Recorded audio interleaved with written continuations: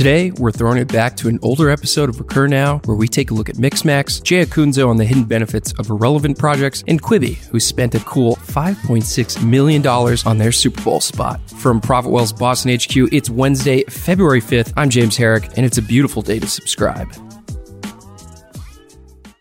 Mixmax, the email app that extends Gmail's functionality and amps up productivity for customer-facing teams, drops a blog post on tips for building the most coveted thing every salesperson wants. And what is said coveted thing? Well, think about it. What's the one thing every account executive wants and needs in 2020? More sleep? Thanks for playing, but the answer is pipeline. My second guess. But unfortunately, we know there are so many potential roadblocks for building pipeline. Customer delay tactics, poor internal communication, and terminology discrepancies are just a few. But here are some learnings from the sales community that Mixmax put together so we can start acting as pipeline pros. Take a step back to view the big picture. Far too often, there's simply a short-term focus because of the nature of daily deliverables in sales. But it's crucial to look past that. Number 2, don't overwhelm the system with too much tech. There are quite literally thousands of sales tools trying to help you. But as most things, less is more here. David Delaney, founder and CEO of Tenbound, says his team encourages clients to put recurring reminders on their calendars to revisit each tool every 90 days. Go in, validate the process, and ensure that everything is still working as originally planned, he says. When auditing a sales tool's usefulness to your pipeline, ask yourself questions like, is the tool actually being utilized by sales staff? Are we achieving measurable return on investment from the tool? How can we demonstrate ROI to our CFO? And who internally owns the success of this tool? And finally, strike a balance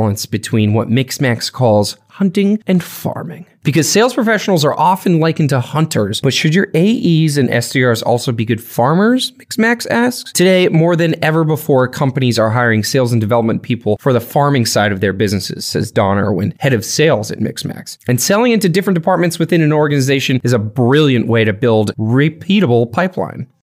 And now, the hidden benefits of outside-the-box projects. A few episodes back, we touched on cross-pollination courtesy of Drift's CEO, David Kunsel. He encouraged us to look outside our respective industries because too often we admire the same leaders, read the same business books, and attend the same workshops and talks. But there's a huge benefit in looking elsewhere to build out our knowledge base, and author, speaker, marketing man Jay Acunzo agrees. Organizations and thinkers have a way of focusing narrowly, Jay writes, because of course the marketing conference wants to attract marketers. Of course, a designer knows other designers. Of course, a podcast producer likes podcasts enough to try making one. But unfortunately, if we only learn from things that are so perfectly related to our jobs, we become rigid thinkers and doers, he adds. So we need to work on our flexibility, agility, our vision, Jay encourages. In school, we practice memorizing the exact topic we aim to learn. And as adults, we realize that this makes us rigid and likely to struggle in the face of change. But we need the marketers to try a cooking class, the designers to write a column on relationships, and the salespeople to dive into photography. We're getting stale, but there are ways to stay fresh. Think about it, try it, and let us know how it changed you for the better. A personal example, a few months back, I attended Lolo.com's Agile Operations Summit. The summit was geared toward finance and operation experts. I, however, am not in that realm of work. I'm a marketer. But I walked away with a diverse understanding of agile operations and finance. Plus, I got inside the minds of those folks, which is important because the content I make is for them. Next up, Quibi. You remember Quibi is a streaming service that launched this year at CES, short for Quick Bites. Quibi plans to roll out original content perfected for mobile viewing with some big Hollywood names like Spielberg and Del Toro. Guillermo, not Benicio. Not to mention its advertising partnerships with companies like Pepsi and Walmart. No big deal. And on an episode of Marketplace with Mollywood, my ears were perked for an interview with Meg Whitman, Quibi's CEO. And Quibi has a big focus on mobility. Its target audience ages between 18 and 44 and is made up of primarily mobile users. So here's why they're prioritizing something different than other streaming giants out there. Since video on mobile has historically been an uneven experience, Meg says, with some content only available in portrait mode and other only in landscape, she knew they'd have to be able to have a seamless portrait to landscape rotation with with full screen video. Ultimately, it came down to a compression technology, she says, and this has never been done before. Let's hear it from Meg herself. And that's why the experience is so seamless and so engrossing. And then we shot, obviously, to the aspect ratio of the phone. Okay, so they have their unique spin to streaming, but what about their pricing? We think that most will pick the ad-supported version because it's a very light ad load. It's only 2.5 minutes per hour of watching, which is, much less than primetime TV, which is 17.5 minutes of advertising for every hour that you watch.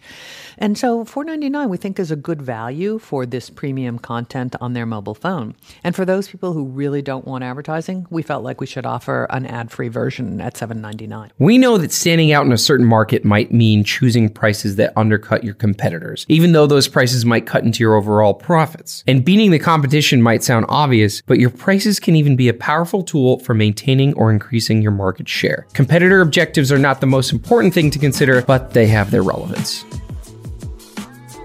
That's the news wrapped for February 5th. Up next, we got Grace on power pricing.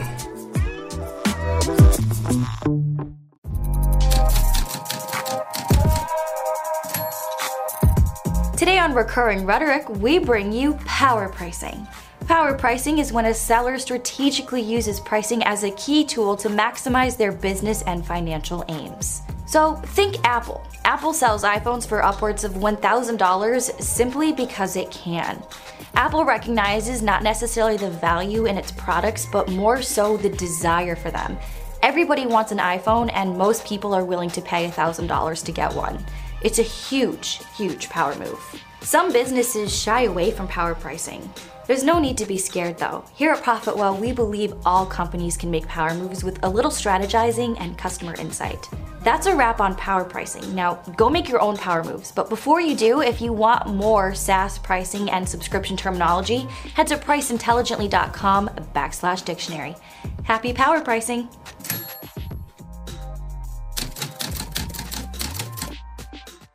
And finally, a teaser for a show we think you might just like. Trade-offs. ProfitWell and Product Habits present Trade-offs, where SaaS founders Patrick Campbell and Heaton Shah join pricing and product forces to uncover the biggest trade-offs of industry players with data, with knowledge. ProductTradeoffs.com. If you go to ProductTradeoffs.com, all of the resources, as well as subscribing to these episodes, so you get them in whatever medium you choose. And by the way, share this with your friends.